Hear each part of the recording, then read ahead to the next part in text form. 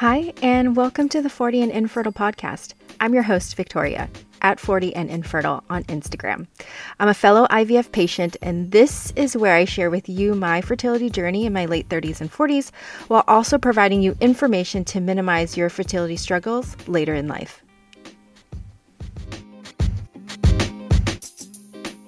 Hey everyone, it's episode 30, and today's episode is with John Summers, Infertility Man on Instagram.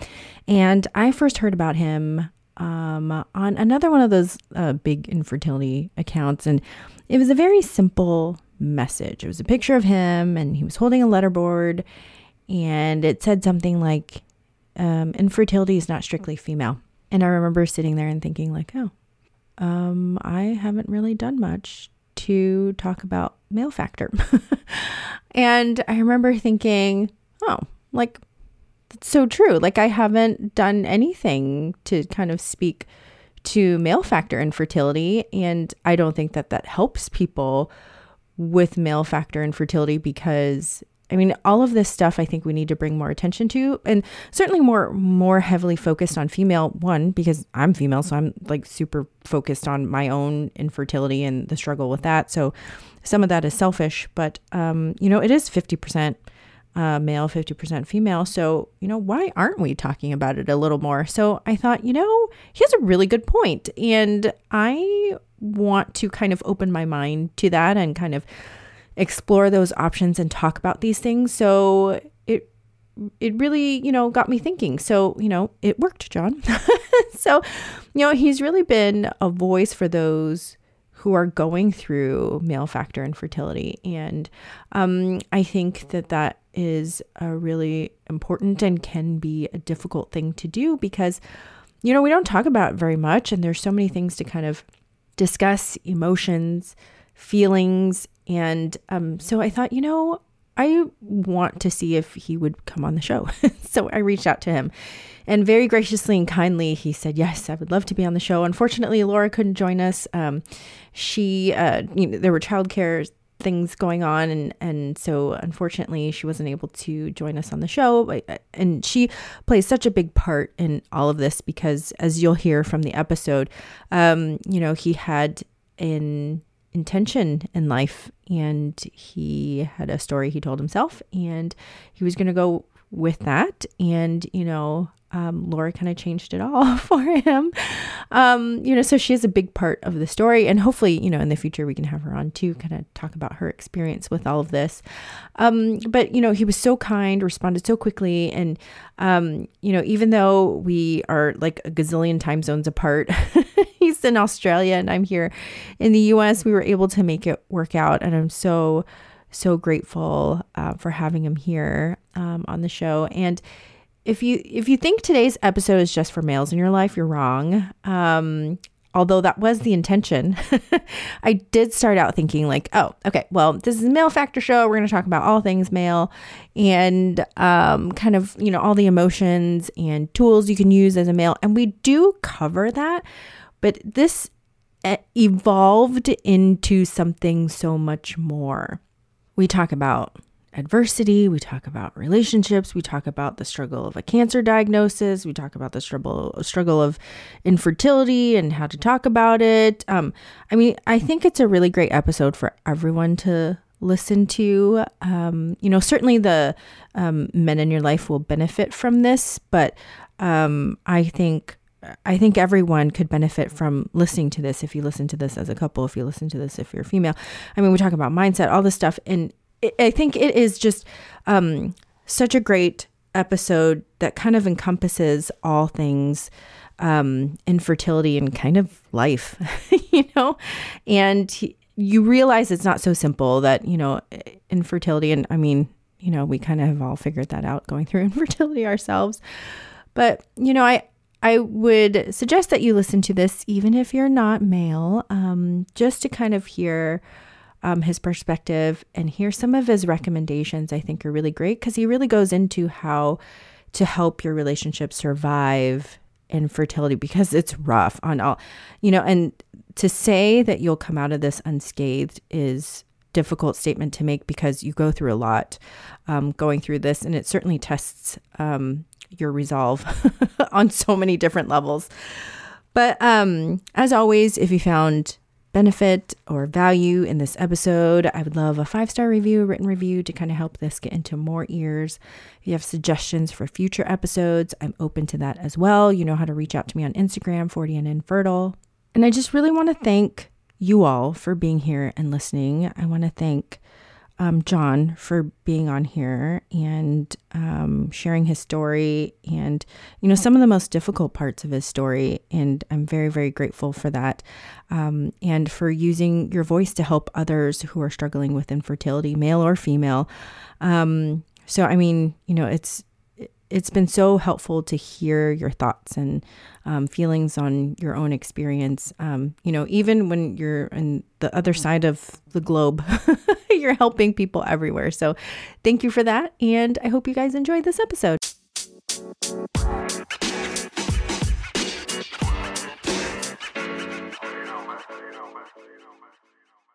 Just a quick reminder, I am not a physician, and the information provided today is for educational and informational purposes only, and is not a substitute for professional medical advice.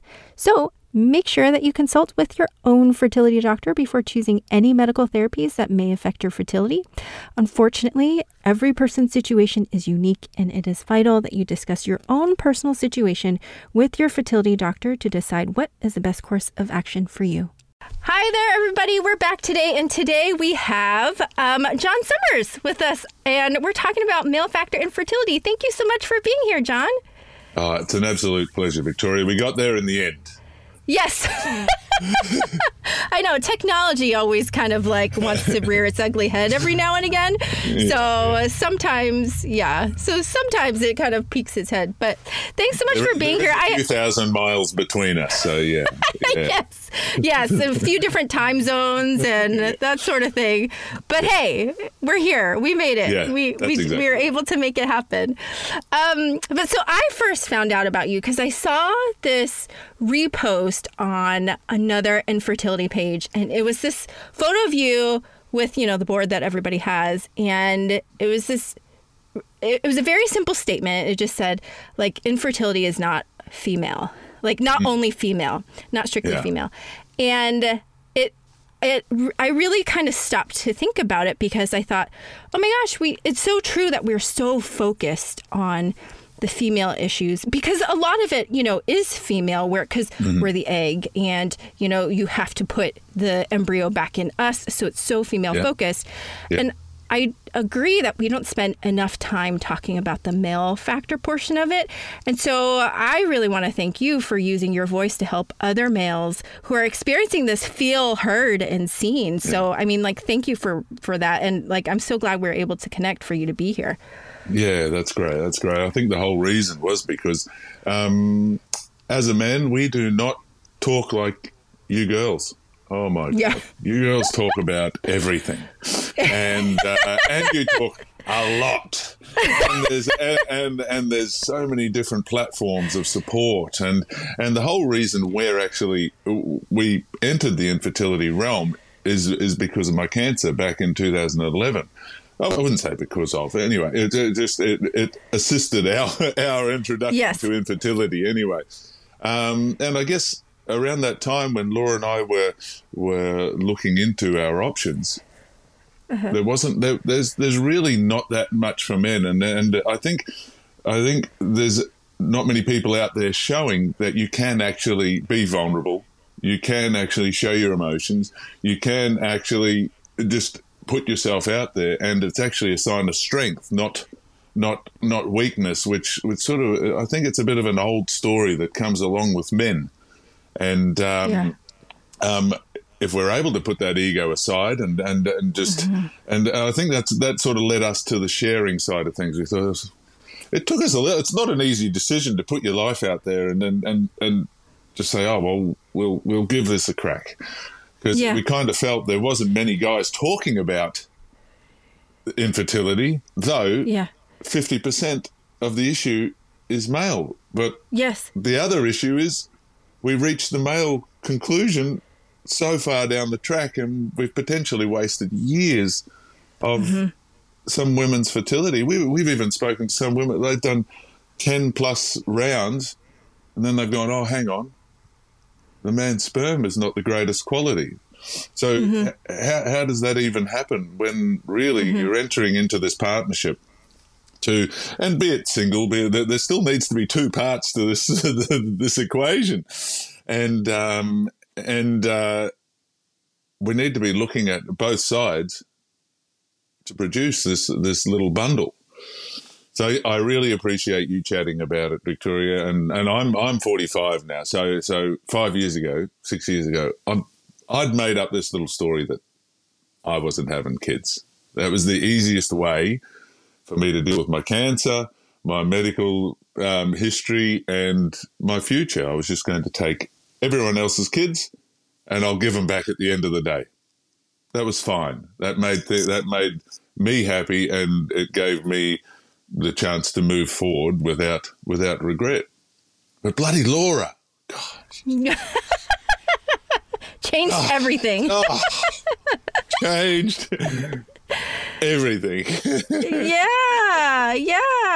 Well, let's kind of start back at the beginning. Let's start with that cancer diagnosis. Yeah. So, yeah. I mean, that's a lot to take on, period, just by itself, right? So what happened? How did you find out? So it was I was about 34, I believe. It was 2011. So yeah, it'd be about 34, 35. And look, I was having a great time. Life was great, going traveling. I remember going to Fiji, and I'm pretty sure all the guys will know what I mean. It felt like I'd been kicked in the nuts, basically, and that feeling whenever it happens to a man, it feels like your testicles end up in the bottom part of your ribs, and you just can't. You literally can't shake that feeling. So anyway, if I painted that picture, that's what it felt like. I was in Fiji, and I had this ache, this pain, this. Oh, I can't even describe the feeling. It was a horrible feeling. It sort of even made me nauseous with the pain, but I couldn't shake it. I stretched. I went swimming. I bloody used ice. I took Panadol, took painkillers, and I basically decided that when I get home from Fiji, I'm going to go and see the doctor. Typical man, I'm going to go, nah, she'll be right. I'll shake this off. 2 months. 2 months I put up with this before I finally said, right, this is too much. And this has basically got me to the point painkillers weren't working. And I was having terrible sleep. It was affecting my work. It was affecting everything.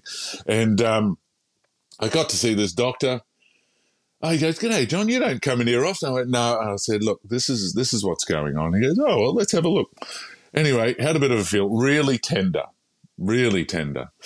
And he just goes, "Look, I think it's epididymitis, which is just inflammation of the tubes inside the testes." He goes, here's an ultrasound. Go down and get it looked at, and I'll see you again. So I happened to have the afternoon off. I went down. I'd actually picked up patients from the radiology clinic on the ambulance. Yeah. So the guy walked out and saw me sitting there in my civvies, and he goes, "What are you doing here, John?" And I just said, "Oh, I'm here." But he looks and he goes, "Oh, interesting." He goes, "Come straight in." So we start doing the ultrasound. We're chatting. We're shooting the shit, and we're just talking about everything. He goes, "So, John, would you want to hear about this now, or do you want to wait for your doctor? I can send the doctor." I said, he goes, "Oh, well, just show me what's going on." Anyway, he turned the screen. He showed me the screen, and he says, "John, this is your normal testy. This one here is, from what I see, it looks like some sort of growth."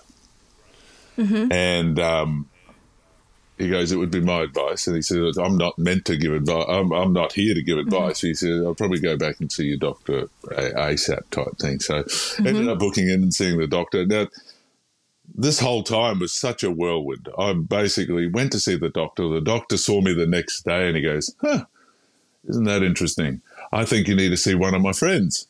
Books me into a urologist. I go and see the urologist. The urologist goes, "Hey, let me have a look." "Oh, isn't that interesting? Let's get some bloods and scans." And basically, from the Tuesday to the next Monday, the Monday I was on the operating table. I literally, I don't know, maybe it was luck. I don't know. I had zero time to really comprehend. I felt like I'd been kicked down the road, but I'm like, oh, geez. And then me being me, I just like, right, I need to get this done. Oh, let's get this out. Or let's get it. I had ideas that I was going to go to the gym 2 days after the surgery.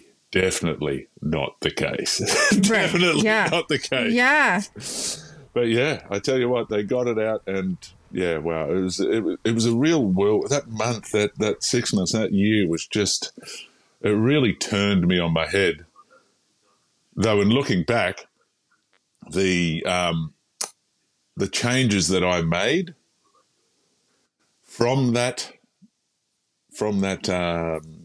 diagnosis to my health, to my lifestyle, to my mindset, I really started to dig in. Just some massive change, and I think I can actually attribute it to around that time. I just went, right, well, this is not good enough. I haven't been treating myself very well. I've got to start looking at ways and means how my body, or how I can treat my body better.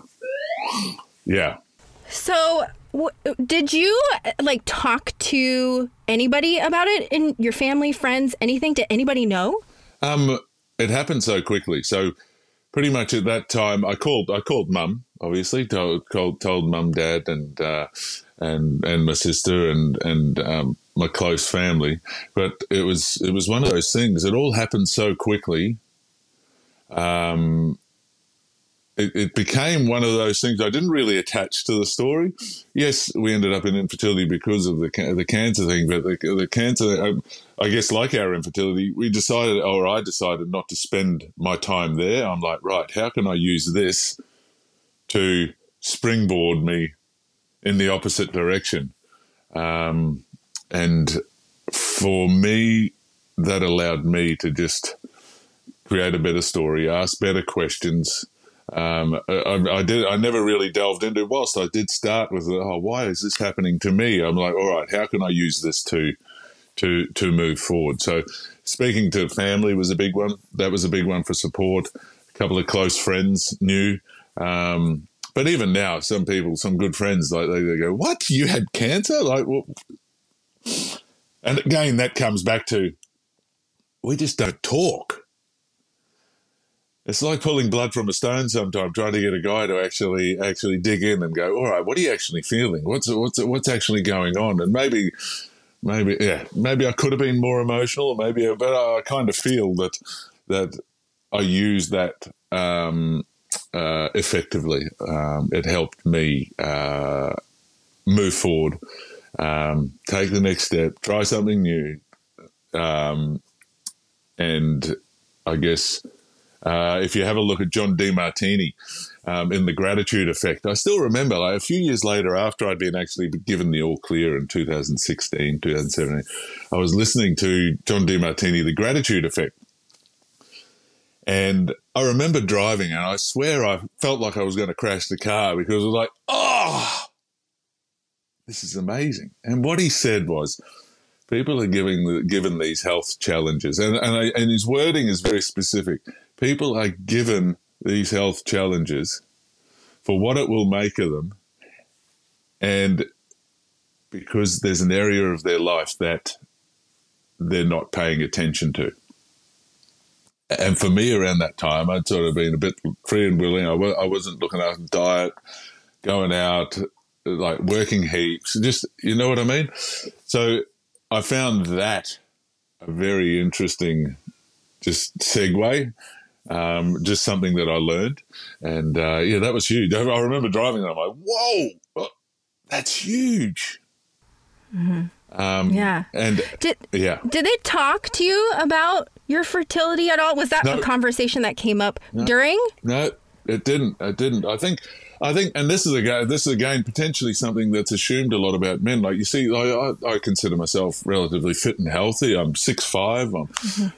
I'm almost 2 meters. I'm 100 and something kilo. Like, I'm fit and healthy. I don't feel like it, and you wouldn't realise that a lot of my hormones have been just up the shit for basically most of my life.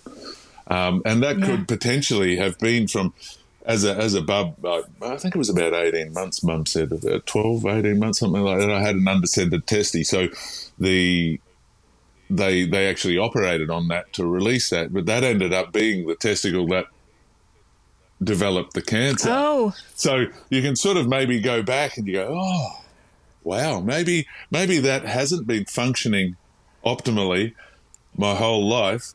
And some other things like my testosterone levels. Whilst I had testosterone, though, it was actually aromatizing to estrogen, which actually made it easier to lay down body. All those sort of things, and I'm like, wow, knowing this now is amazing.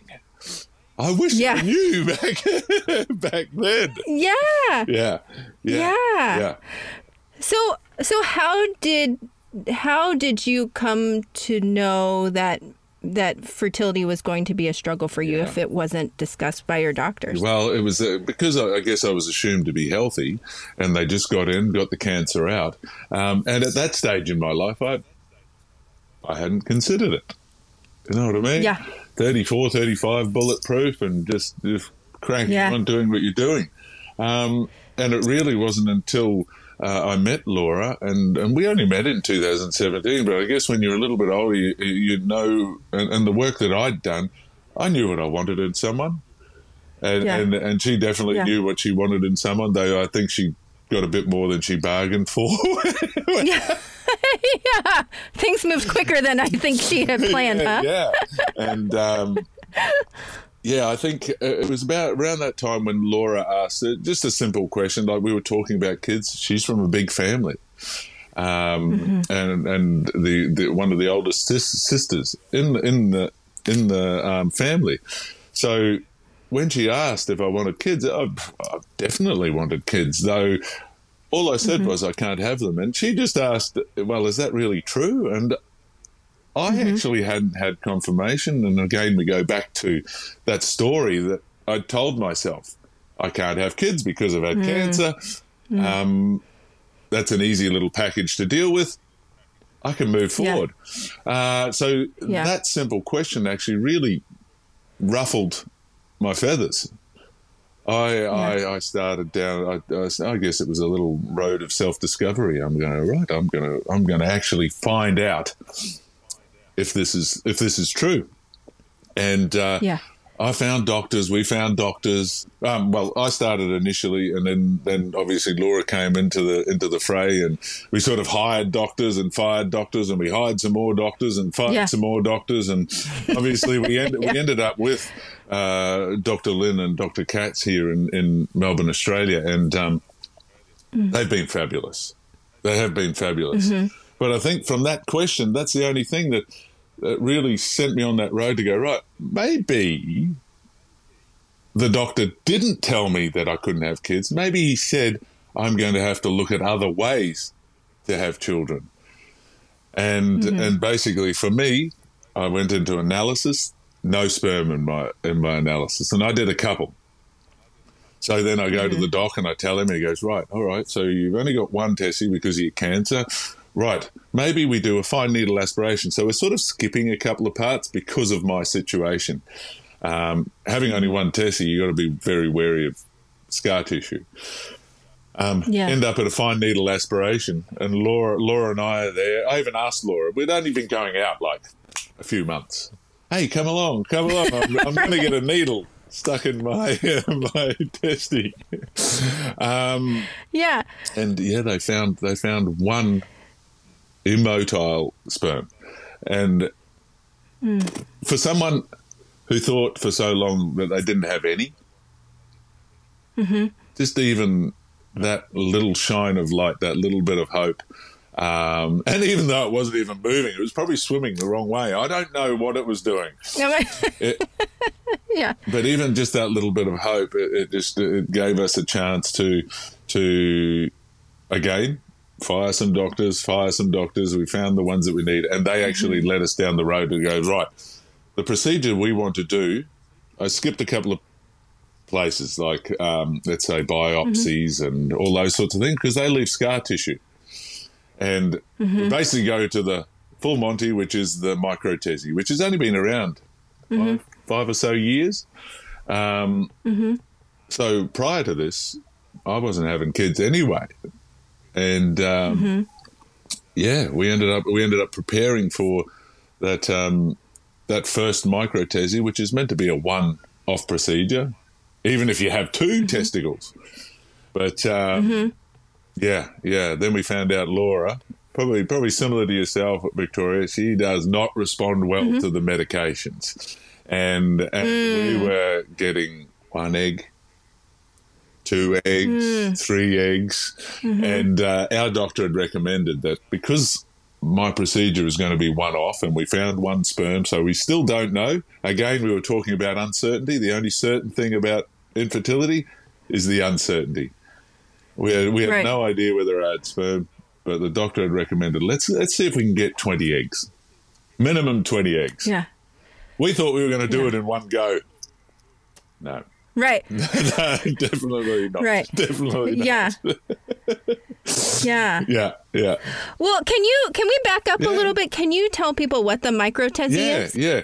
So the microtesy is actually a procedure where they use the microscope and they go into the testicle and they look for tubules where sperm is being produced.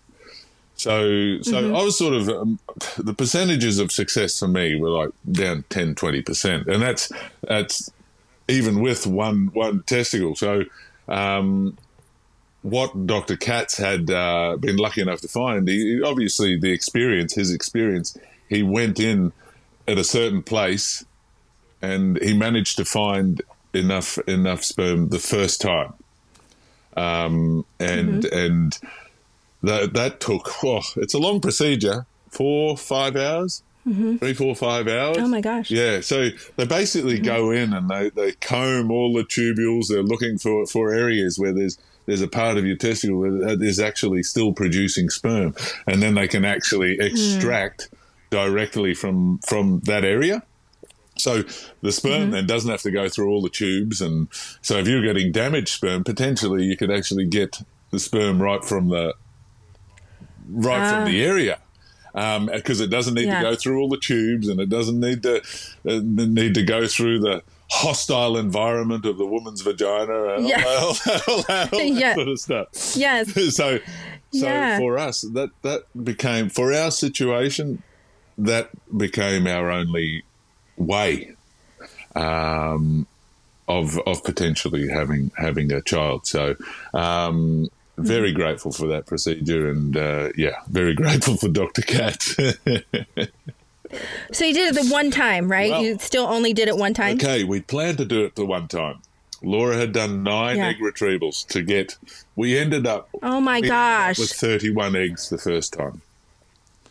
Oh wow! And we rushed. I was literally the last patient before COVID to get my microtesy done. Gosh. Otherwise, it would have been. We would have lived in that unknown where we didn't have sperm. And anyway, I said, mate, I can go. I'm ready to go anytime. And he goes, all right, we've got a spot. And I'm pretty sure I was the last patient before COVID hit. Yeah. And then obviously we were able to make some decisions around the next part of the equation. If they found sperm, then we could use those eggs, hopefully make embryos, and then we could put one back in and see if it was going to work. So I wake up from this surgery. I'm groggy as. There's this really rude drawing that I did, rough drawing of this sperm, like a big head with a smile and this wiggly tail. And this is what he does, and it just says we found some. So, oh, that's great. Very emotional time.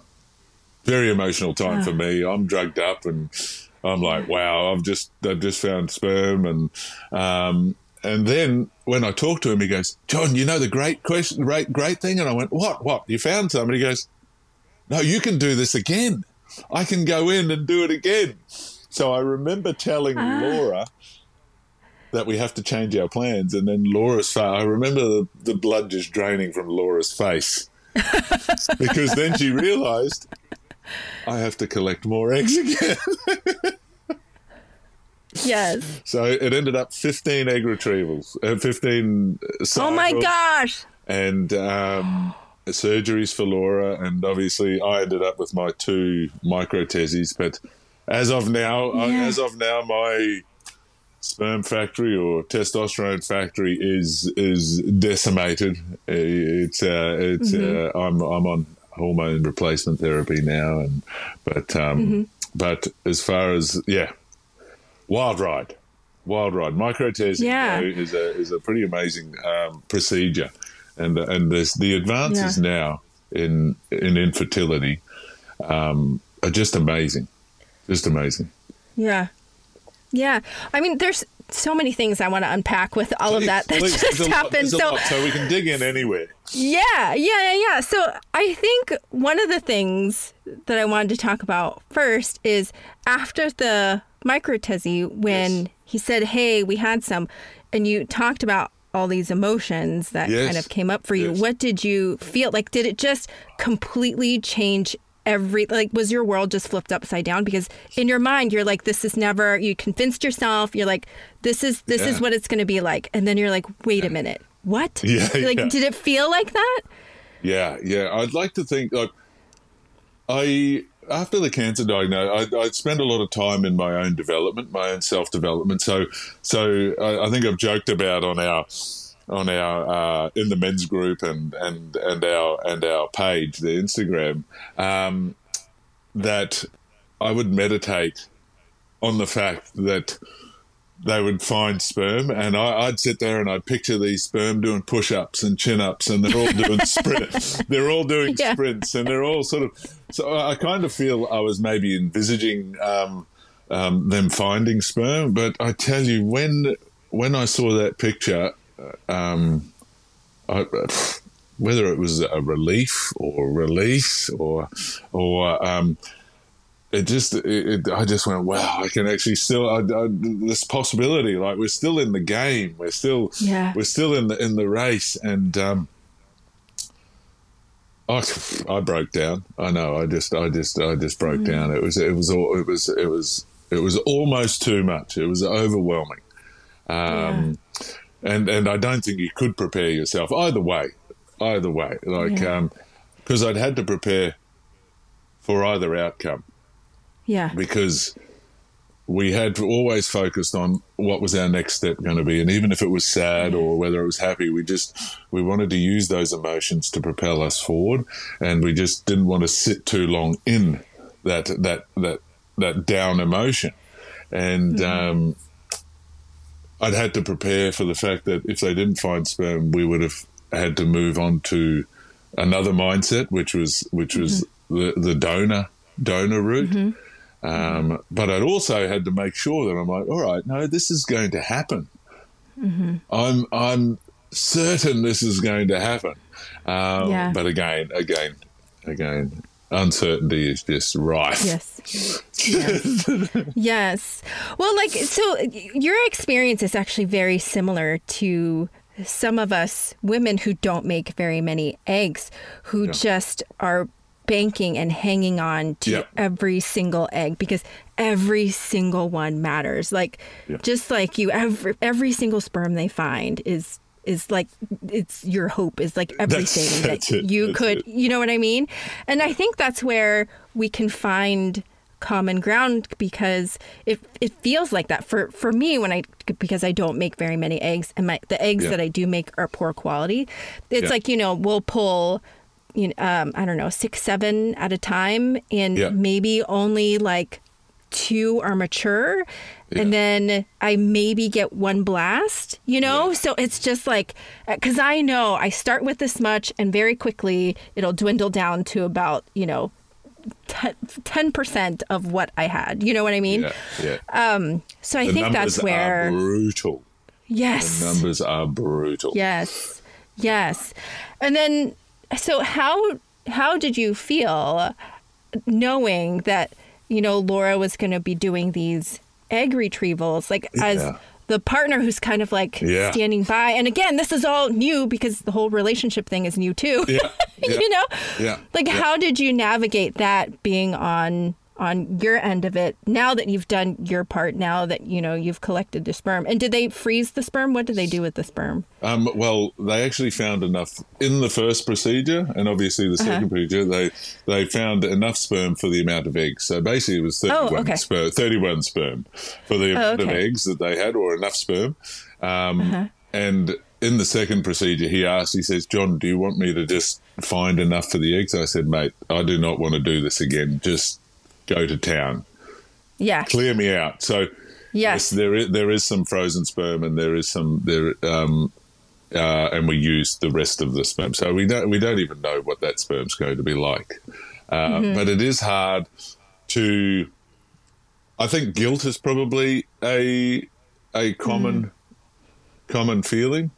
And whilst Laura would say you shouldn't feel like that, like I'm in this because I love you and this is what I wanted to do for you. We do joke about the fact that, oh, well, Laura, you could have gone out on, well, we call it here in Victoria, in Melbourne, we've got a big street where people go out and that on Chapel Street. And I say, you could have got pregnant there. And she goes, yeah, probably could. But it's just it's hard to watch when the burden of treatment lies with the female and basically we're in this infertility tunnel because of my challenges.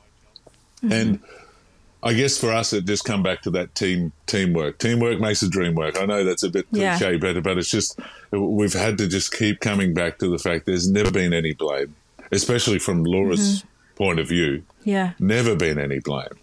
She's going, this is what I want. This is what I want, and I'm willing to do. And I guess I'd never really had someone be so selfless in. Just giving something so yeah. I can't put it into words. How grateful I am for the commitment she made to our family, and I guess every day I'm very grateful for that. I could feel guilty, but I just turn it around and I go, I'm very grateful, and I guess from my point of view, it's about how I can actually support her through the female journey of infertility, which is no joke. No joke. Whoever said the women are the weaker sex is just the most ridiculous thing I've ever heard. You guys have signed up for some serious stuff, and I'm like, it just blows me away. But yeah, I think guilt is an easy feeling that you could let yourself feel, but again, I turn that around and use that energy, use that emotion to support Laura and support us through our journey. And we're always going to be in infertility now. We're literally. I think once you're in infertility, you're in it, no matter how your journey looks, and everyone's journey is different. But it is literally the only way we can get pregnant, and if we were doing it again, it's the only way we're going to happen again. It would be an immaculate conception. If Laura got pregnant, I'd be like, we need to look at a few things. Yes. Well, and I will tell you that that's very similar to how when you have the female factor, that it feels very similar. You have the guilt too, because you think like, oh, if I just had a normal body, or if I just had normal functioning parts like every other woman, then we wouldn't be in this situation. But I think that feeling of guilt. Like, we definitely feel that also, where you feel like, if only I had good enough eggs, if only I had, a better uterus, or if only my anatomy, whatever the case may be. I think that those feelings are very, very similar. So we definitely share that, whether, female or male. I think that's important to kind of talk about. Now, when you were going through all this, did you talk about it at all? Did you talk to anyone? Did anyone know, or did you keep it quiet? I don't mind talking about it. I think it made a lot of people uncomfortable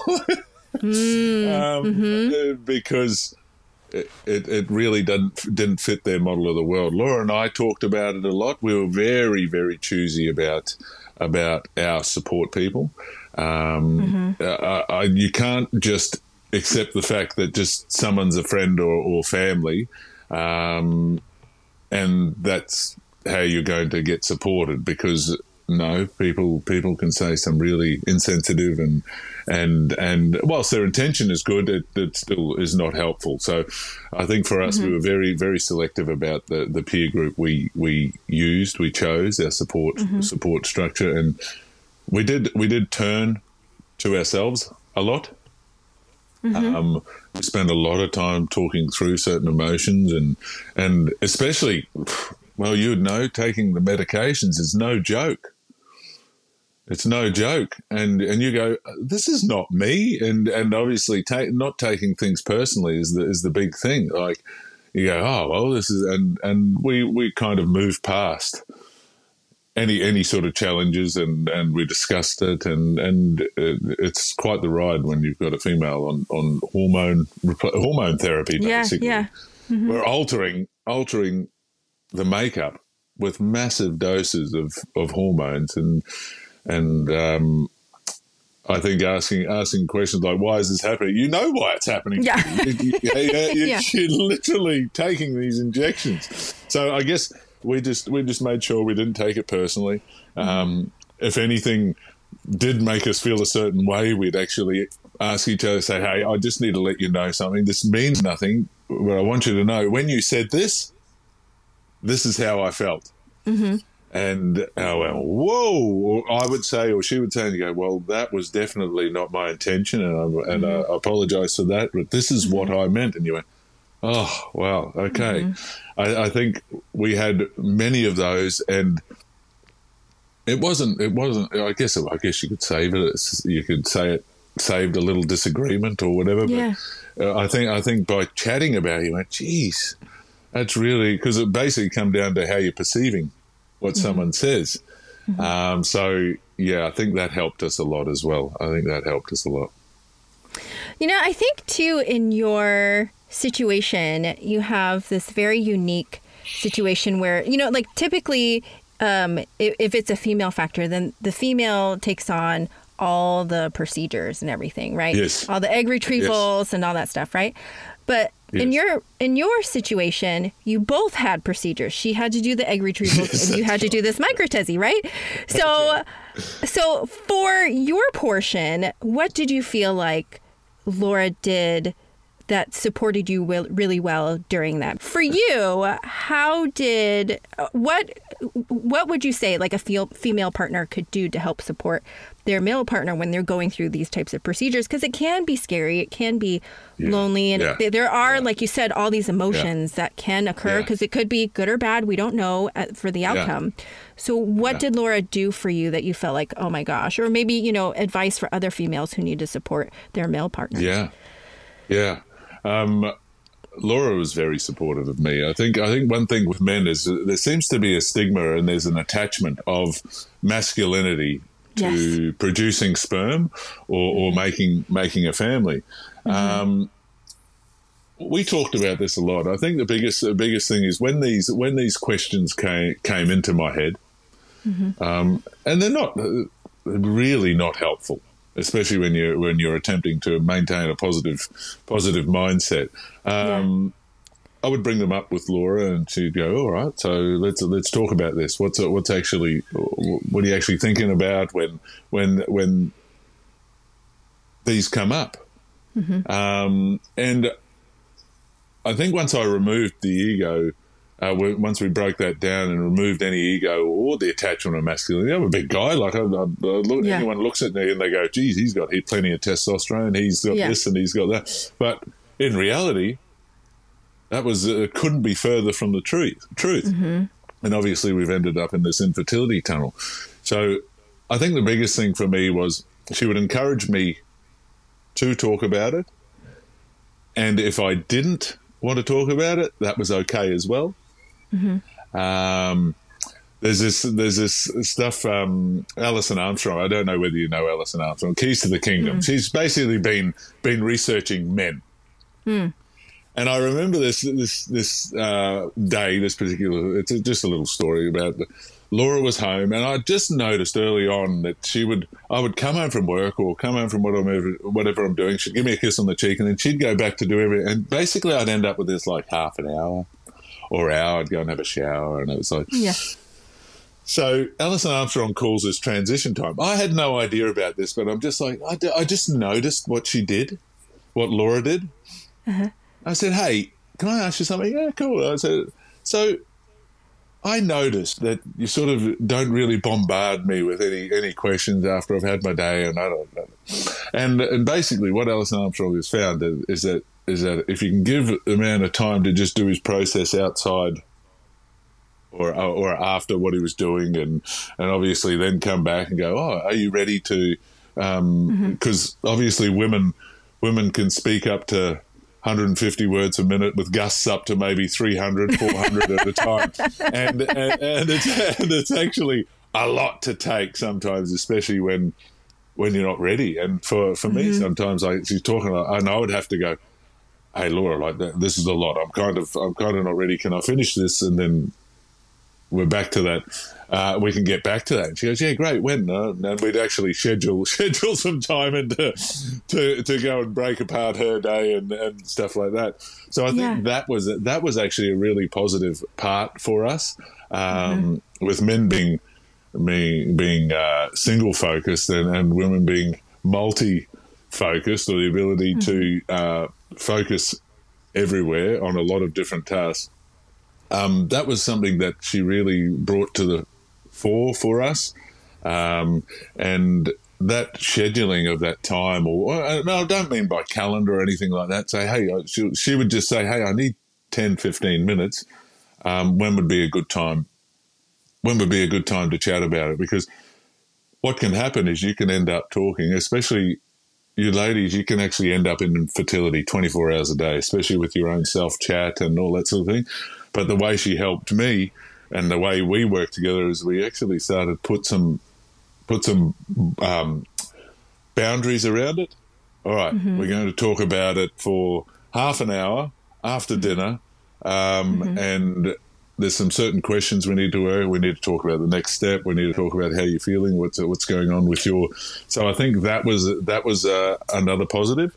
That scheduling time, it stopped us talking about it, because at one stage Laura would talk to me about infertility, and it felt like it was 26 hours of a 24-hour day. It just felt like all the time. And for me, I felt like I was shutting down and pulling back, because I'm like, I really can't deal with this. And I guess for women and men, see if you can find a time for the man to talk about it, and then put that time in there. And you might be able to do it together.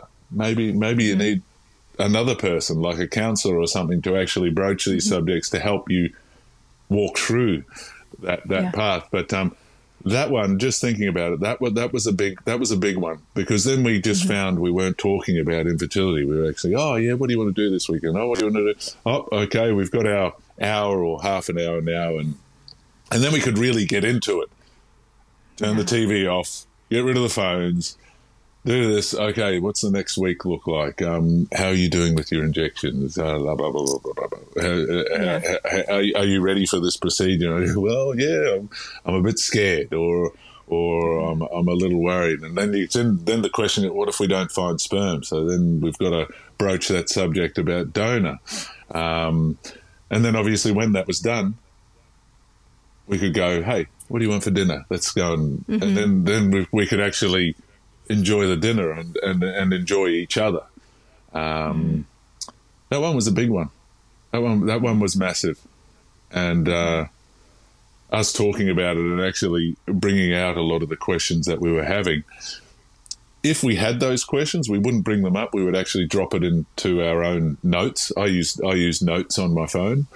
So if I had a question I needed to, because I wanted it out of my head instead of sitting and having it go around in my head and causing anxiety, and I would actually go, right, this is something we need to talk about together. I would write the question down, put it in the notes, and then I knew that at our next We ended up calling them baby making meetups. We would actually broach those questions, and obviously, it basically just took its own road.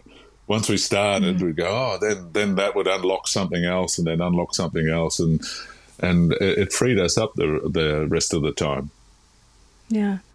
How did you get through the masculinity ego thing? Because like a lot of, that's big. It could be that a lot of men get fixated maybe on this, I'm less of a man because whatever, which is absolutely ridiculous, because sperm don't sperm is not the only thing that makes someone manly or masculine or whatever. That's right.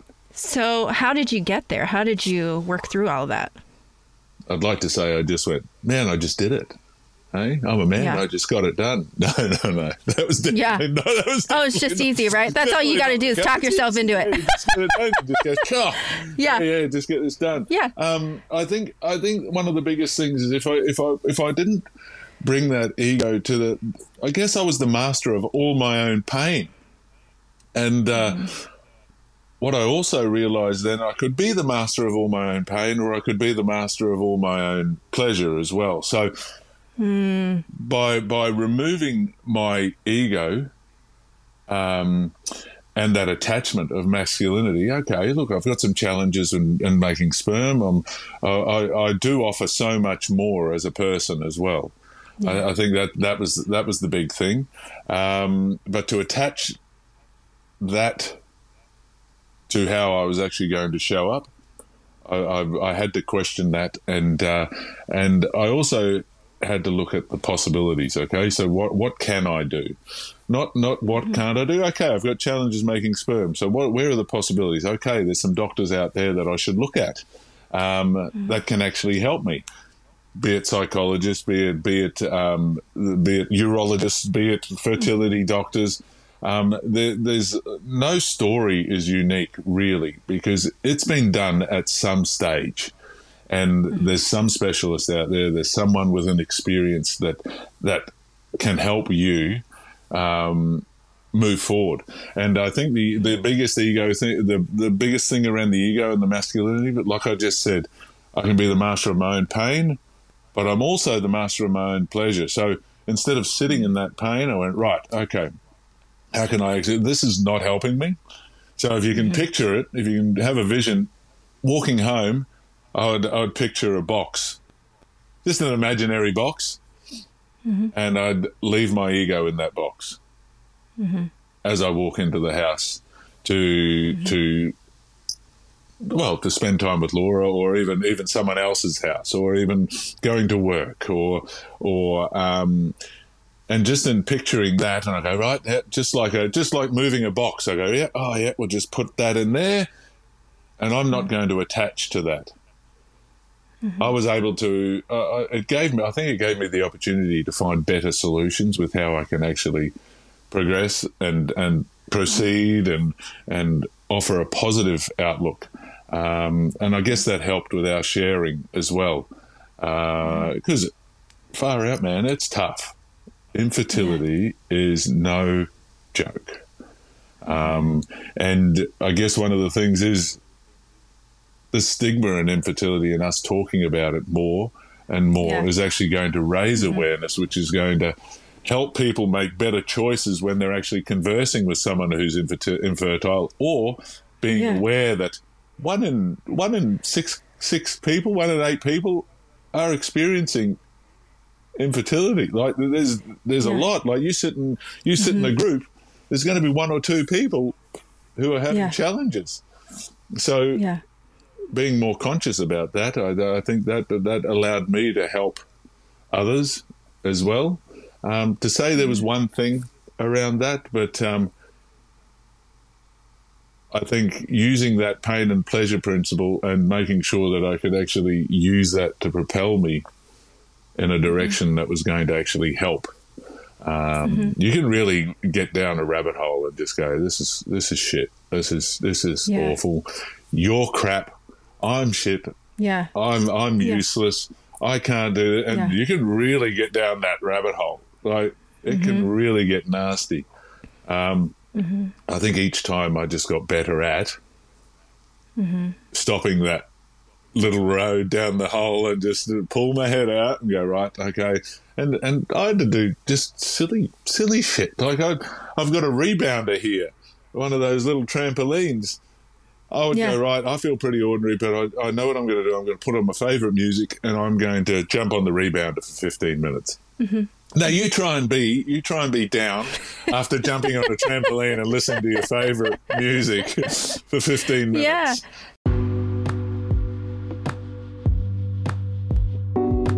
Hey guys, I hope you're enjoying the episode so far. We're just going to take a quick break, so don't go anywhere. We'll be right back.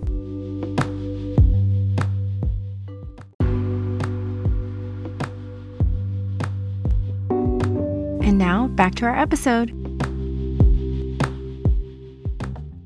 So I guess that allowed me to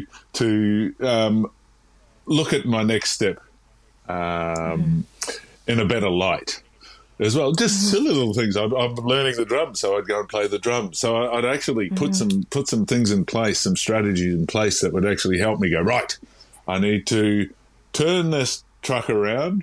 And sometimes it's the Titanic.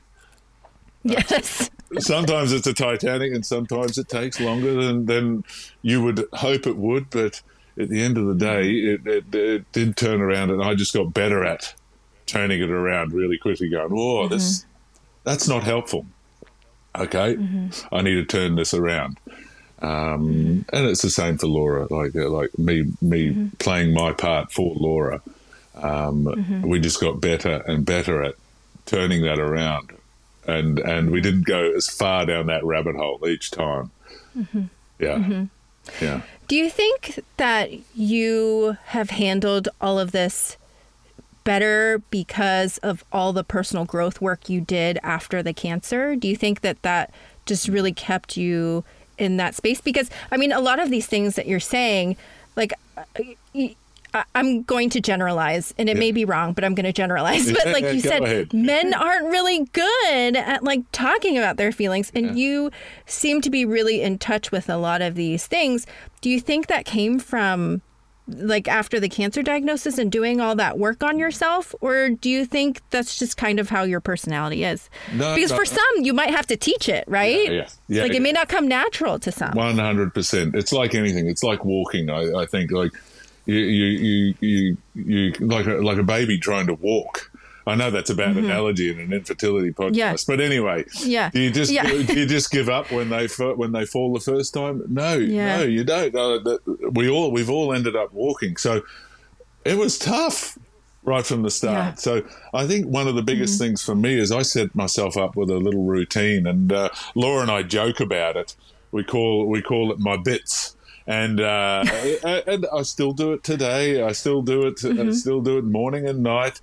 And that can be journaling. That can be but it would be my time with my time with God, my time with whatever your creator, whoever it is, or just it could be anyone out there that you're talking to. I would just write in a journal.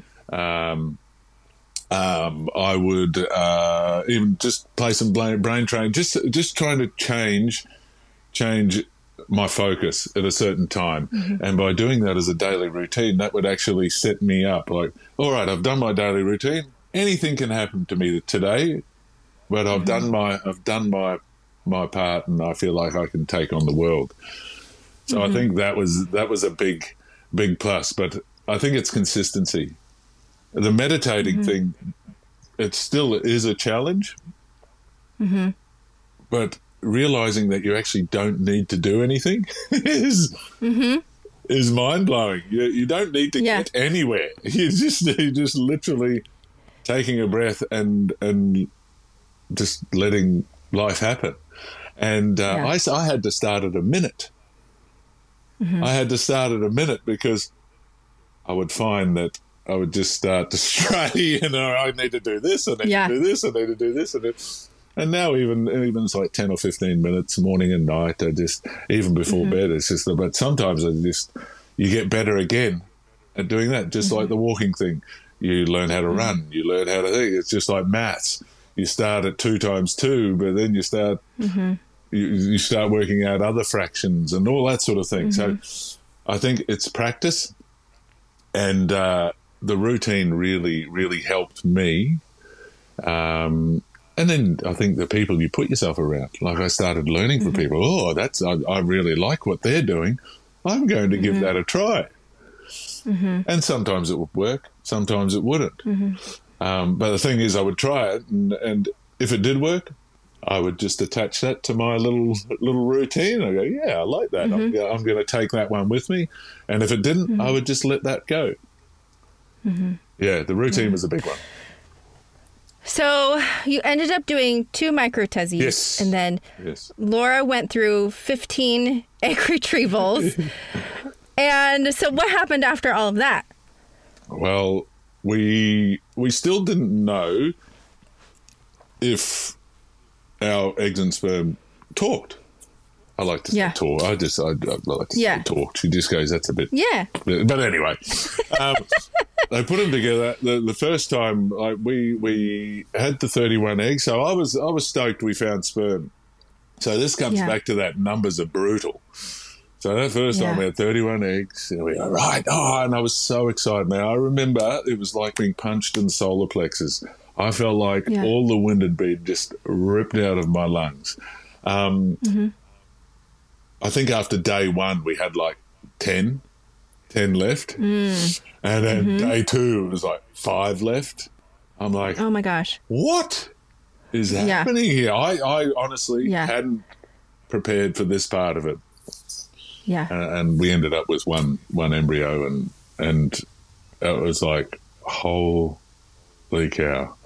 That really hit me hard, because that was a big change. So we did find that the sperm and eggs talked, but for some reason that it just, the frozen eggs and the sperm wasn't the best option. So with that second part of with that second procedure, Laura did we were banking eggs.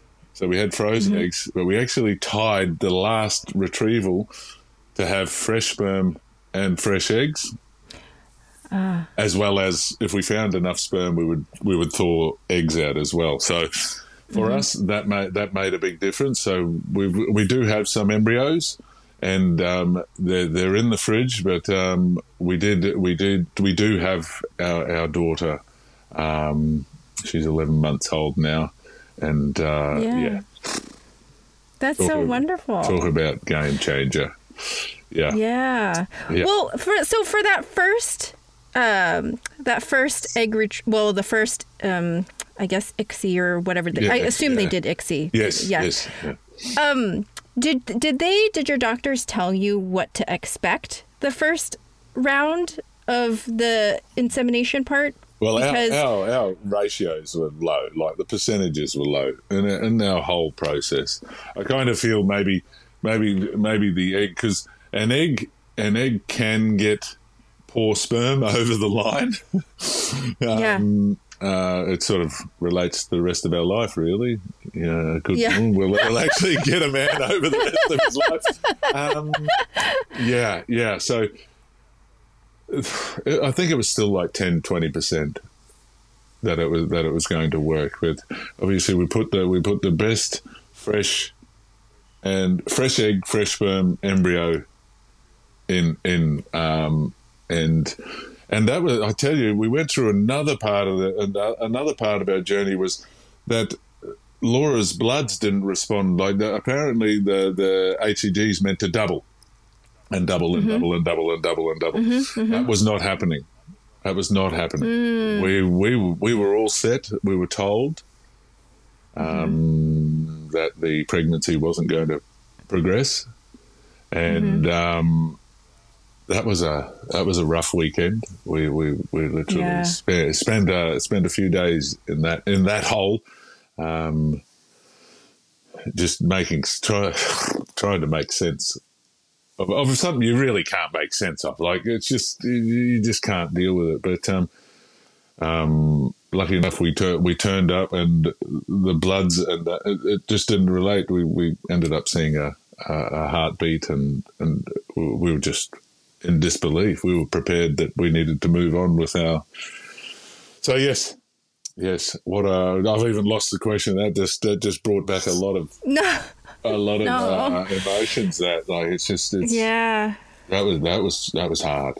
That was really hard. Yeah. Yeah. No, yeah. I was just talking about like the expectations going in, because I mean, it kind of plays into what you had just said too. Because, you know, for me in my first round, I remember thinking, this is it. This is the solution to everything. Yeah. I'm going to do one round and then one round is going to give me everything I want and need and we're going to be good. Yep. Right? This solves everything. Yep. So because this solves everything, I'm going to be good. Yeah. And then you learn really quickly that it is not, and then you learn really quickly, because my doctor didn't tell me that like your numbers are going to go from here, like at, you know, if you get 10 eggs or whatever, expect to get like 1 to 2 depending on your age, you know, like blastocysts at the end, like. But did your doctor have that conversation with you? Did they tell you like, hey, you're going to have 30, but expect this much at the end? And did you go into it thinking, oh, I got 30 eggs, we got like 30 however many sperm, we're going to make 30 some odd embryos, and we're going to like freeze all these, and it's going to be great. In my mind, that was what was happening. I think Laura was probably a lot more realistic. We do have a cartoon that'll be in the book. We've managed to just put together our experiences and stuff. But there's a cartoon there where we've got expectations and reality. And the expectations, you've got your windswept hair and you just got this, the sun's shining, the waves are crashing, and then you look at the other side and you've just got hair everywhere and you've got a pile of needles and you've got, I think the expectations and reality can be a really interesting conversation where you if you can actually remove those expectations. And for me around that time, Laura was a lot more realistic, but I, like you said, 31 eggs, 31 sperm, bang, we are sorted. And that really, that was a real kick in the guts. That was when I saw what was happening, and we still talk about it now, because Laura goes, you were not prepared for that. And I said, no, I did not realise. And whilst I'd heard the 10 or 20% success rate, I just did not for us. Yeah, you didn't hear it. No. No. Yeah. You heard it, but you didn't hear it. That's right. Yeah. So that was a gosh. That was a real interesting lesson for me. And we're constantly looking at the expectations reality. Like, are we looking at what should be happening, or are we actually what's happening in reality? What's really happening? Okay, we've got challenges with sperm, we've got a couple of embryos, we've got this. Okay, how can we actually make the best of this situation without comparing ourselves to anyone else, without comparing to a 22-year-old down the road who got 150 eggs or whatever, and you know what I mean? Yes, yes, it feels that way. Yeah. Oh, how many did you get? Oh, how many did you? Oh, did you find sperm? Oh, no. Oh, well, I'm just having my sixth kid. And you're like, oh, gee, like this is on accident. Oh, yeah. Right? Yeah. So, of all of this, what do you think was the hardest part for you during this whole process? See, it's for me. I think the hardest part would have been because basically everything was a bonus for me. Like I basically said I wasn't having kids tomorrow. That was the story I told myself. So I think the hardest part was actually rejigging that story, changing my story so I could actually have a bit of hope, a bit of faith that this was going to work. Oh, no, it's just not going to work, which is not helpful. But I think changing that story was probably the most difficult for me, and accepting the fact that I had such a selfless partner who was willing to.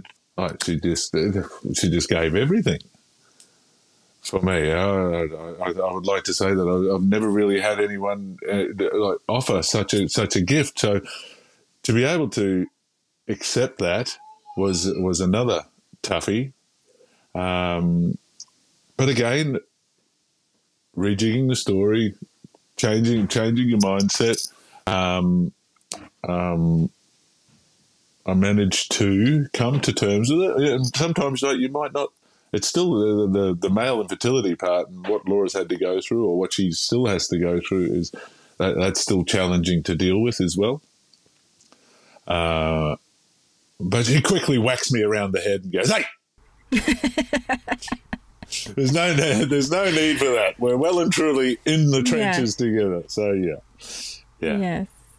Did you find that you were scared to change that story? Yeah. Like, were you scared to change that story from? Yeah. That story was easy. Like, I wasn't having kids. I'd since been working with youth and kids, and that story allowed me to just dive into that and go, yeah, cool, all right, I can give them back to the parents, and this isn't my journey, but that's theirs, and that's fine. Yeah.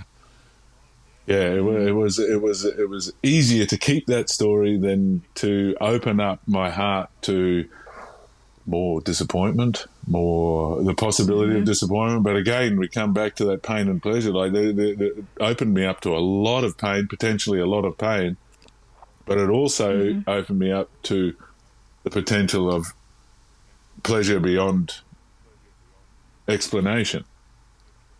Yeah. Yeah, and you talked about in the beginning that you went through a lot of different doctors. Yeah. So how did you know which was the doctor for you? Like, how did you know it was time to move on, and how did you know that you had found the one that was good for you? Well, one of the doctors actually went, "Oh, I can't help you here," which was actually one of the best things that could have happened. Because if we had have gone into that first retrieval surgery, and that doctor hadn't have realised, hey, you're not really producing many eggs, so they actually stopped that part of the process, which meant that I didn't have the microtesy, which meant, so if you had a look at it, like if we ended up with only a couple of eggs, and then I've gone in and had my one-off surgery, we wouldn't have had any embryos, and that would have been my shot at having, or our shot at having our own biological children. So whilst you can be annoyed with them that didn't work, that in itself sent us in the direction that we go, right, we've got to find some people that are really, really experienced in not just our situation, but in infertility. And for me, the urologist that is the man when it comes to or the person that is doing the microtesy that's going to help me the most. I think people can get into the easy explanation where you go, oh, they're a doctor, this is the only way. We quickly learned that we needed to work our medical professionals, and we played a part in our own rescue, if you know what I mean. Yeah. We learned from our past. We learned from the worst of our best, the best of our worst. We changed the protocols. Our the doctors that we found, they were constantly changing and working, and they were open to trying those new things. It was pretty special. But for us to, what do they say? It's not who you hire, it's who you fire.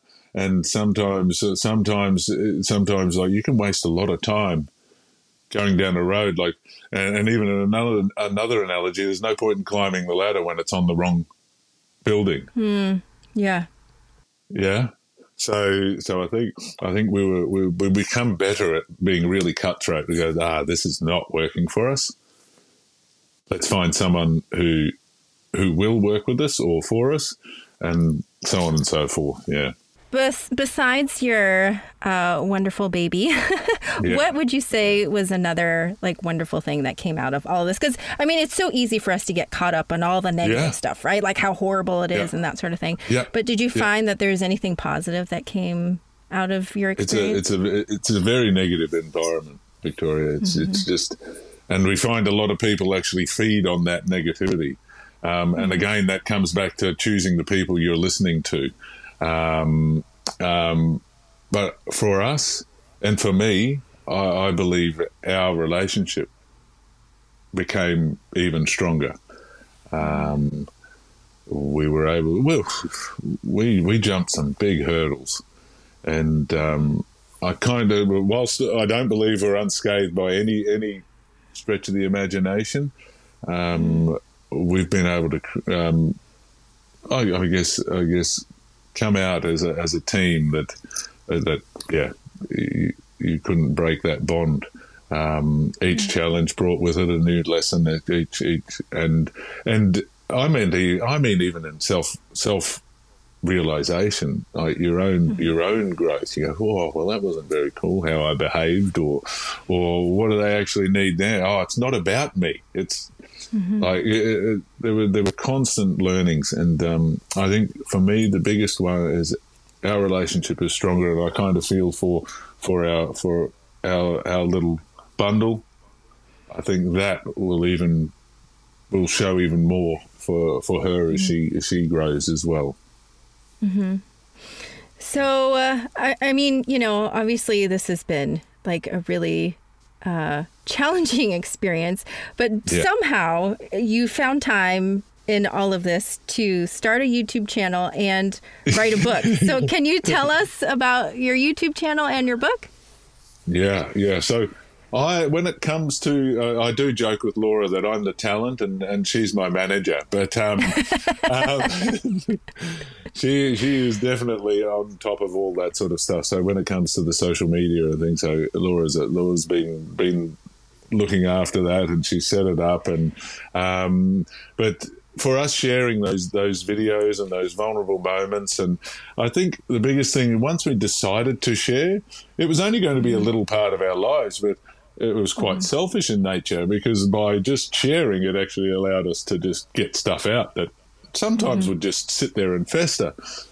But then we started getting messages back, and then obviously there's better platforms and things like that. But it was actually really nice to see some people going, "Oh, geez, you guys are going through this," and then obviously when we had our bub, like, people were so happy. But we did decide that we could have moved on, but this infertility area, we're going to be in it forever. Because if we do decide to go ahead and attempt again, it's the only way. We kind of felt, because of that negative stigma attached to that, and the fact that there wasn't many people talking about the male side of things, to get them in and get tested. Like if you got both going in, why aren't you getting tested straight away and finding out? Oh, great, your sperm's magic. Great, that's we've ticked that box. Let's move down this other road. And by sharing, I think for us, we've seen that people want to talk. We want to reduce that stigma, and we're talking about fertile couples and infertile couples alike. People want to know.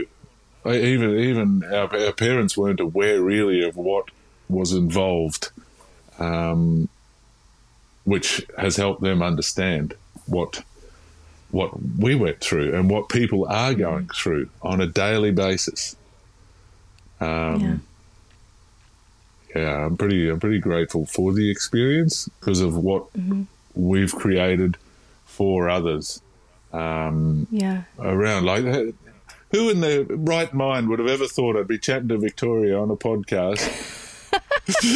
You're on the other side of the world, and I'm here. Like, the people that we've connected with, the people that we've met, just the chats that we've had. It's a space that I believe that can be better, and if we're conscious about what we're actually bringing to the table, I really believe we can actually empower people to make better decisions and create the life that they can see, but they don't necessarily know the next step. So what about your book? What prompted you to write the book? Because is it both you and Laura wrote it together, or is it just you? Okay. Yeah, yeah. We both put it together. She's much more of a wordsmith than I am. Um, But anyway, we've managed to collect experiences. It's a collective. It's not just about our story. There's plenty of other stories in there. It's information on how to get through this ride, this journey, this adventure. It just offers ideas, experiences, questions, and we've even put in there's some baby making meetups at the end of each chapter with some questions that you can either ask yourselves or your doctors, and some of these things it's basically conversation starters. We feel if the relationship isn't there, then really the outcome doesn't really matter, because you really want to stick together. Be it if you're on your own and you're doing it on your own, but you still need that support structure. We kind of felt that we could offer something there for people, and the cartoons, that was our sort of side of things. We managed to find a really cool illustrator, and that offered that superhero type idea. You need to be resilient. You need to be tough. You need to sort of put on your armor to get through this stuff, and you need to be adaptable. You need to be flexible. Just so many of these skills, these traits that you might not necessarily have, but you just say, right, I need to find a place to get these from, and if we can ask those better questions, we're definitely going to get those better answers. So it can only help, I believe. And Laura's worked really hard on the IT side of things, so it's going to come out as an ebook, audio book, and a book in itself. And it's just really important to know that this book is for any male going through infertility, be it male factor, female factor, or be it you just don't bloody know what's happening with your infertility. We believe you will get something out of this book, wherever it is. It's not one you'll read from front to back. You'll open it up and you go, huh, that's what I need right now. And it's been a trial. It's drawn out. It's such a process trying to get this thing done, but we're very excited to be able to see it. It's just been put together. I think they call it typesetting type thing.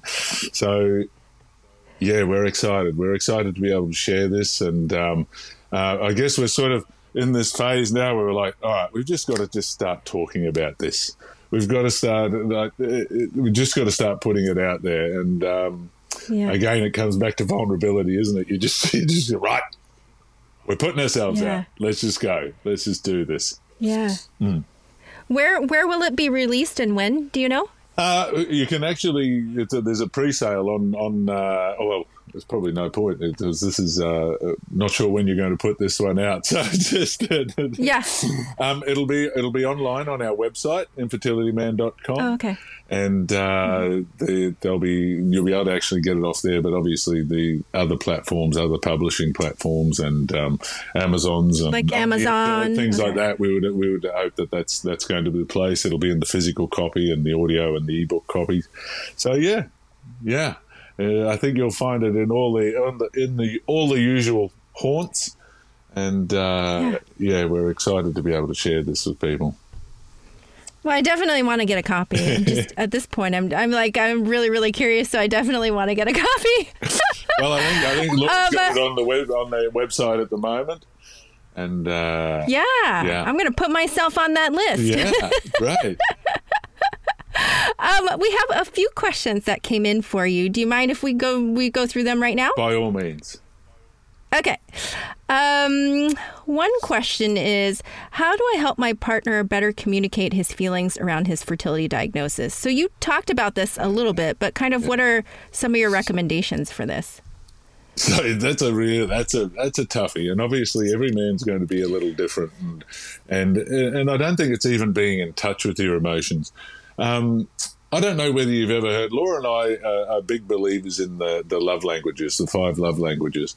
And we kind of feel that has helped us as a structure or as a platform, and it may actually just be a chance to start talking about the certain feelings around those. So obviously different people have different love languages, how they give and how they receive love. So there's quizzes online and stuff. Make it fun, and by actually dipping your toes into that and opening that conversation, you may actually be able to start communicating in the ways that your particular partner communicates in. I find that can be a good icebreaker. Telling a guy to talk about his feelings, I'm sorry, it is going to shut him up quicker than you can blink. So ladies, you just need to be even smarter than you already are, and just work a couple of steps ahead of us. We're pretty simple creatures. Just have your outcome in mind, and then piece by piece, the scheduling of chats is a good one. And potentially, like in the book, we've got these baby making meetups with the questions. You can actually work through them and go, oh, here's some questions. It might be just conversation starters. So that would be a couple of things. Have a chat, have a look at the love language. I believe they're so powerful. You can have them as yourselves and as a couple. But the other one is definitely schedule time to talk about where you are on your journey. Not while he's watching TV, not while he's doing this, not while he's making something, not while hey, I need to chat to you about something. Can I talk to you after you finish the show or after you finish this? Yeah, that'd be great. All right, cool. No worries. Are you ready to talk? Yeah, cool. All right, let's have the 5, 10, 15, half an hour, whatever. And you'll work out how long he can actually take as well. Because it may be 5 minutes. That's smart. It may be a minute. But it may be once you're actually in there and he gets and it's a safe space and then he starts talking, you may find you might spend hours there. But if you can actually go, hey, just like in any calendar or any meeting, you go, hey, we need to have a chat about the upcoming cycle or your doctor's appointment or your thing. You can't make anyone talk about their feelings, but if you actually start talking about something else, you may find that the feelings will come up because you can actually say, hey, when you don't talk about this stuff, it actually makes me feel like this and this and this and this and then this. So that might actually go, so if you can, when we actually catch up, have a chat. You can open up. Yeah. That would be the two biggies, I reckon. Yeah. No, that sounds great. Okay, the second one is, are there any male factor infertility support groups? Well, that's funny. We did find some, and we actually started one on Facebook. It's the men's infertility group. There's 100 or so plus guys. They keep drip feeding in. I tell you what, it's like getting blood from a stone trying to get these guys talk. Though what I will say is when someone shares their story or shows a bit of vulnerability, man, the thread just lights up. And we've got a whole host of fellas in there. We've got people going through infertility. We've got people who are questioning their fertility. We've got people who can't have children. We've got people who are using donor. We've people who've used donor. We've it's some who've had success, some who hasn't. The support that comes out is actually really beautiful. There's a lot of love and care. It's a really safe space. So I guess my focus is there. There are other ones out there. Again, be very choosy about the ones you want to go to. And I will say, ladies, don't tell your man to get into a support group. It's just an idea. If you are wanting him to listen to, let's listen to us on Infertility Man or anything like that, just play the videos loud. This is just a secret. Just play the videos loud within earshot. Yes.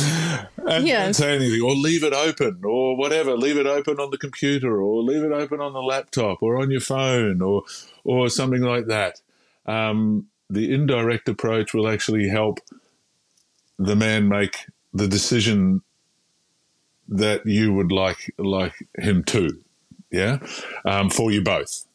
It's a much easier approach. You see, you sit there and you go, it's like a magnet. You got the same forces, like it opposes, yeah, resists, persists, and it just keeps going. So if you actually stop butting heads and go, right, all right, yeah, cool, I'll just leave this. Oh, this is really interesting, and maybe you might come over and go, who's this bloke you're listening to?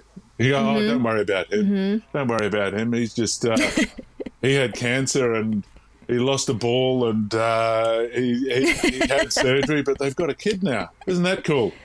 Say nothing more about it. Yeah.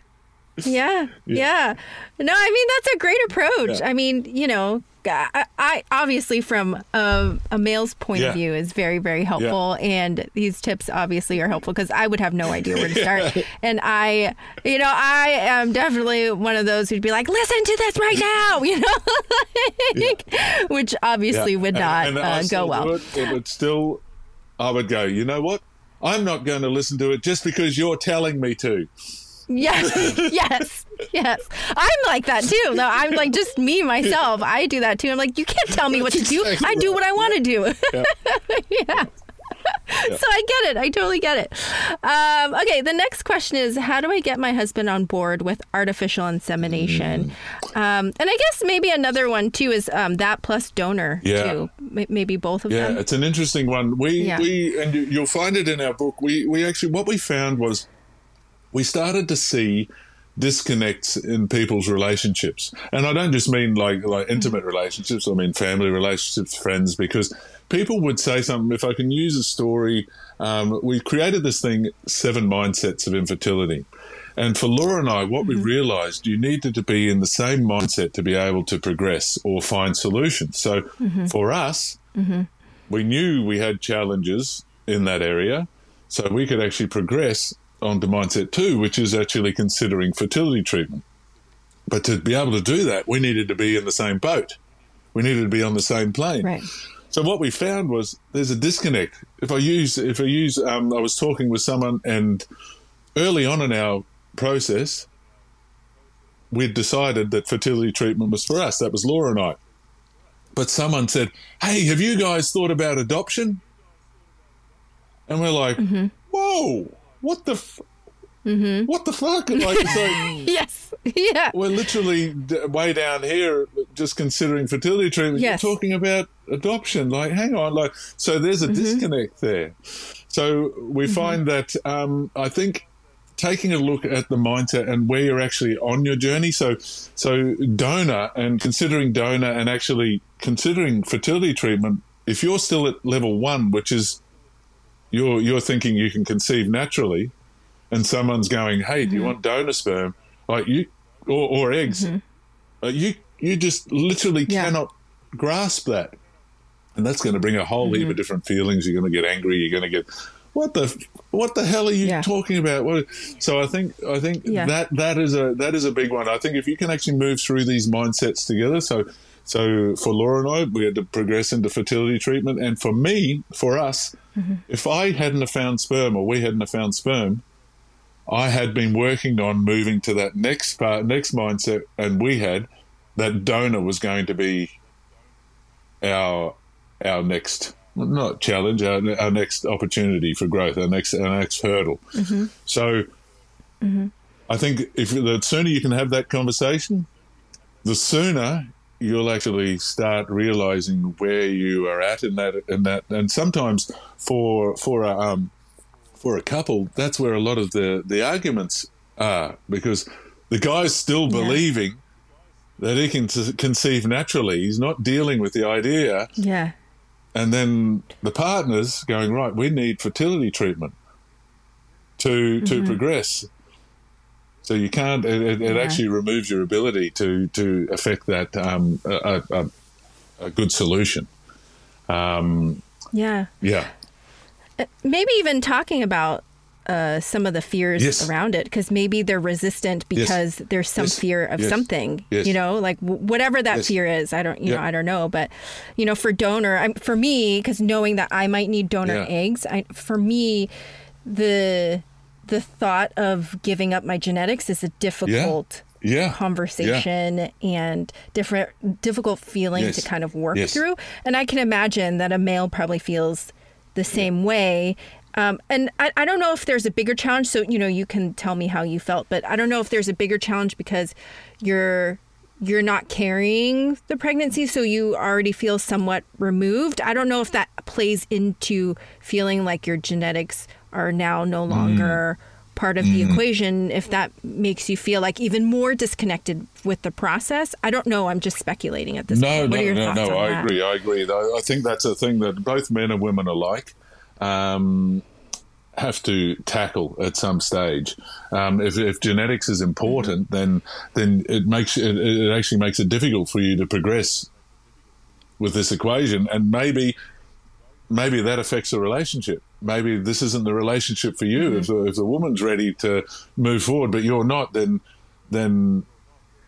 that disconnect is actually going to carry on through the relationship. So either the guy needs to step up, or the woman needs to realize, okay, we need to do this together.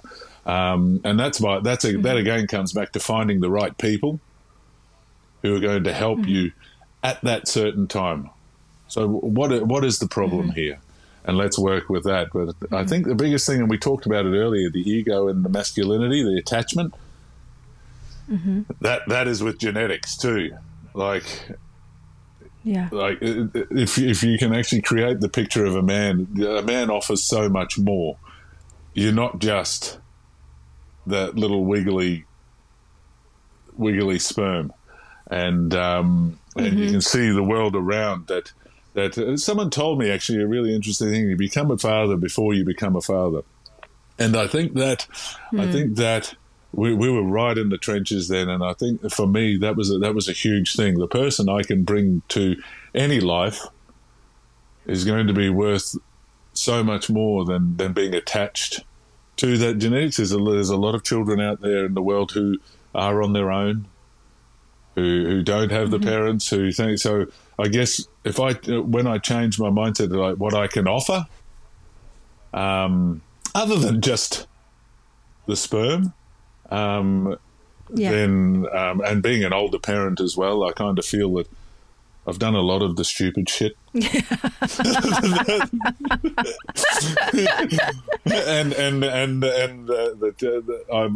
was welcoming the other challenges that were to come. Yeah. And then what are some of your favorite resources that you looked into while you were going through all of this? Resources. I think online is a great resource. I think you'll find a lot of the clinical research you need. Again, be very particular about the stuff you're listening to, the people you're listening to. And I like to think that it comes back to intention. If you can actually feel these people's intention, and it can't just be about money. Yeah. If you actually feel the intention, like for Laura and I, we honestly believe we could offer something to someone else, be it one person, be it no people, be it. It kind of developed into this mission type thing. It was just like, right, well, I think through our experiences. And I mean our life experiences before our lessons, I can really feel, and it shows in the messages we receive that we've been able to touch people on their journey. So I think there's plenty of, on all the different platforms as well, there's plenty of medical professionals and social media people and that are actually collecting some really good information and actually rejigging it into an empowering form, making it positive, making it allowing you the chance to actually grow into this journey and through this journey, not allowing you to sit in that little hole for too long. It's okay to sit in that hole. Yeah. But it's equally as important for you to just get out and go, right, I've got to dust myself off. This is rough. It's hard. Acknowledge that, and it is hard. But what can we do next? Mm-hmm. How can we take this next step?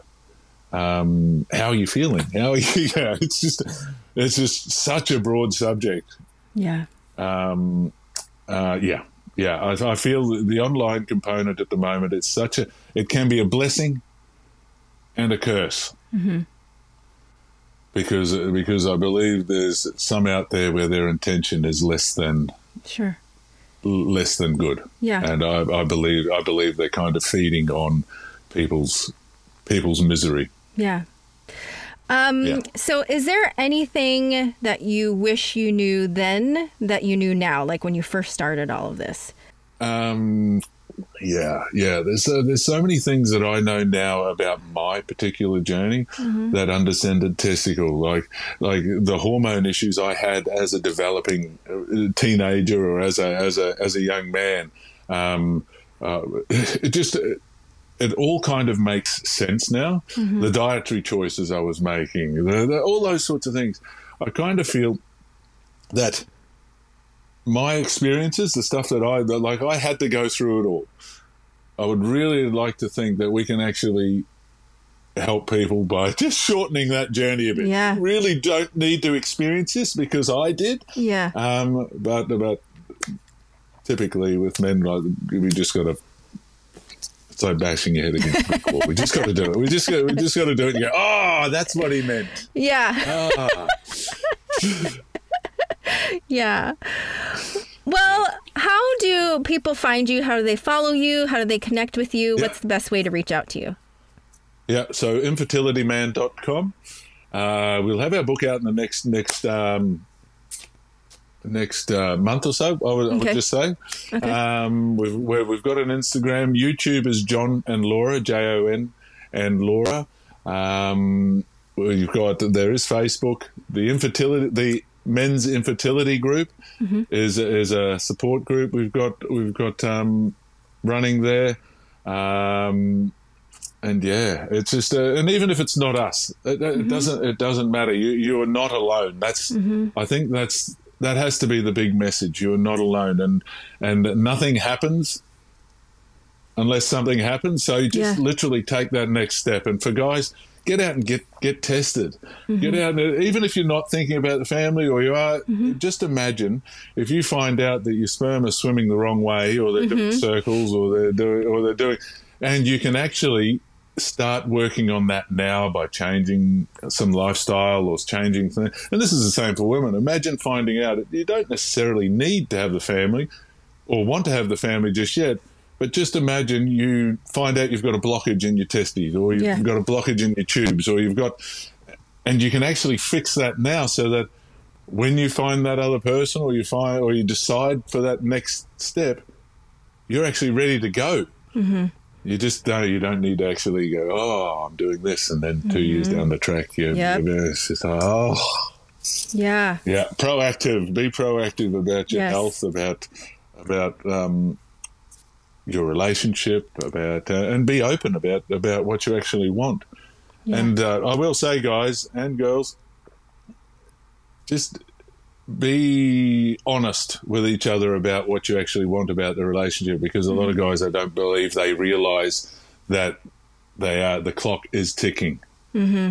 And if kids aren't on your agenda, pull the Band-Aid off. Yeah. And be open about it. Yeah. Because 5 years down the track, like over 30, women are starting to lose their egg reserves, and then over 40, like the percentages are getting less and less and less. Mm-hmm. So you're not being helpful when you're going, oh no, in about 4 years, 5 years, no, look, be honest, ask the question. Yeah. And I think that will help a lot. Whilst it might hurt a little bit now, in the long run, you'll, Yeah. John, this was such a pleasant chat today. Thank you so much for being here. I'm so grateful for all your time and sharing your expertise and everything about this whole experience for you. So thank you so much for being here and being such a loud voice for male factor infertility. We really appreciate you having us on, Victoria. Well, when I say us, having me on. Yeah, it's been fun. It's good to actually chat through it and go through this, and it just helps you remember as well. Mm-hmm. It's not an easy road. No, and it's like, I don't know. For me, I had no idea, and it may have been the same for you, but I had no idea how long this whole process would be. I thought. Yeah. You're going to get in, you're going to do it. And then like, this was, like I said, this is your solution, right? This was your fix. And then here I am, however, since 2014, what is that? Too long, 8 years, 8 years, something like that. It's like, well, I'm still here. Like, I'm still here and I'm still fighting the fight, and I'm still trying to figure it all out. And it's not, you're so right. It's not easy, but it's so helpful when, we have such good positive energy you to kind of share all of your experience and your stories. So, I mean, it's so meaningful. And like you said, I really do think when people share their stories, it is really helpful. I'm doing the same thing where, I when I started this podcast, I'm like, even if just one person listens to it, then it helped one person, right? I don't know. There still may only be one person listening, but I just think that it is important, like you said, to keep talking about it, because we're all in the dark. We all, male or female, we tend to experience this in the dark and in like quiet, right? No, in silence. We just don't talk about it. And I think the more we're talking about it, the more we bring it up so that it becomes more mainstream and a little bit easier for people to kind of talk about, then it won't seem, like you said, so taboo. It won't seem like this unusual thing, and people won't feel the need to hide anymore, because it is so hard, So I'm so grateful that you're part of the conversation. Yeah. You too, Victoria. Well, I can't wait for your book. I will definitely put a link to your book, your website, and then you'll send me a link of the Facebook group too, so I can share that as well. Oh, 100%. 100%. Yes. And hopefully we'll see kind of how your book turns out. If there's more books or there's more channels and stuff you're gonna start, then I definitely want to know about it. But thank you so much for being here today, and I'm so grateful for your time, and we'll talk soon. Thank you so much. I want to thank you for tuning in today. I hope you found today's episode helpful. If you want a question or topic covered in future episodes, please feel free to reach out to me on Instagram at 40andinfertile. Make sure you hit the subscribe button for alerts and new episodes, and I hope to see you back again soon.